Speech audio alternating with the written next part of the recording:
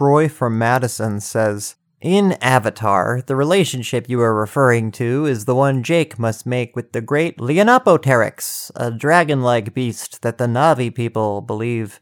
Hey Troy, wouldn't it be funny if next December when Avatar 2 comes out, no one saw it, like in the world? It's just a total flop. And then they take everything that they've shot for Avatars 3 through 5 and just throw it in the garbage?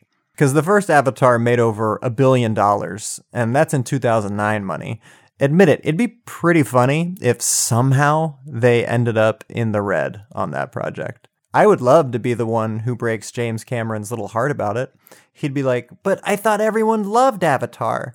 And then I'd be like, I don't know about loved. And then he'd be like, okay, but you wanted a sequel. And I'd be like, did I?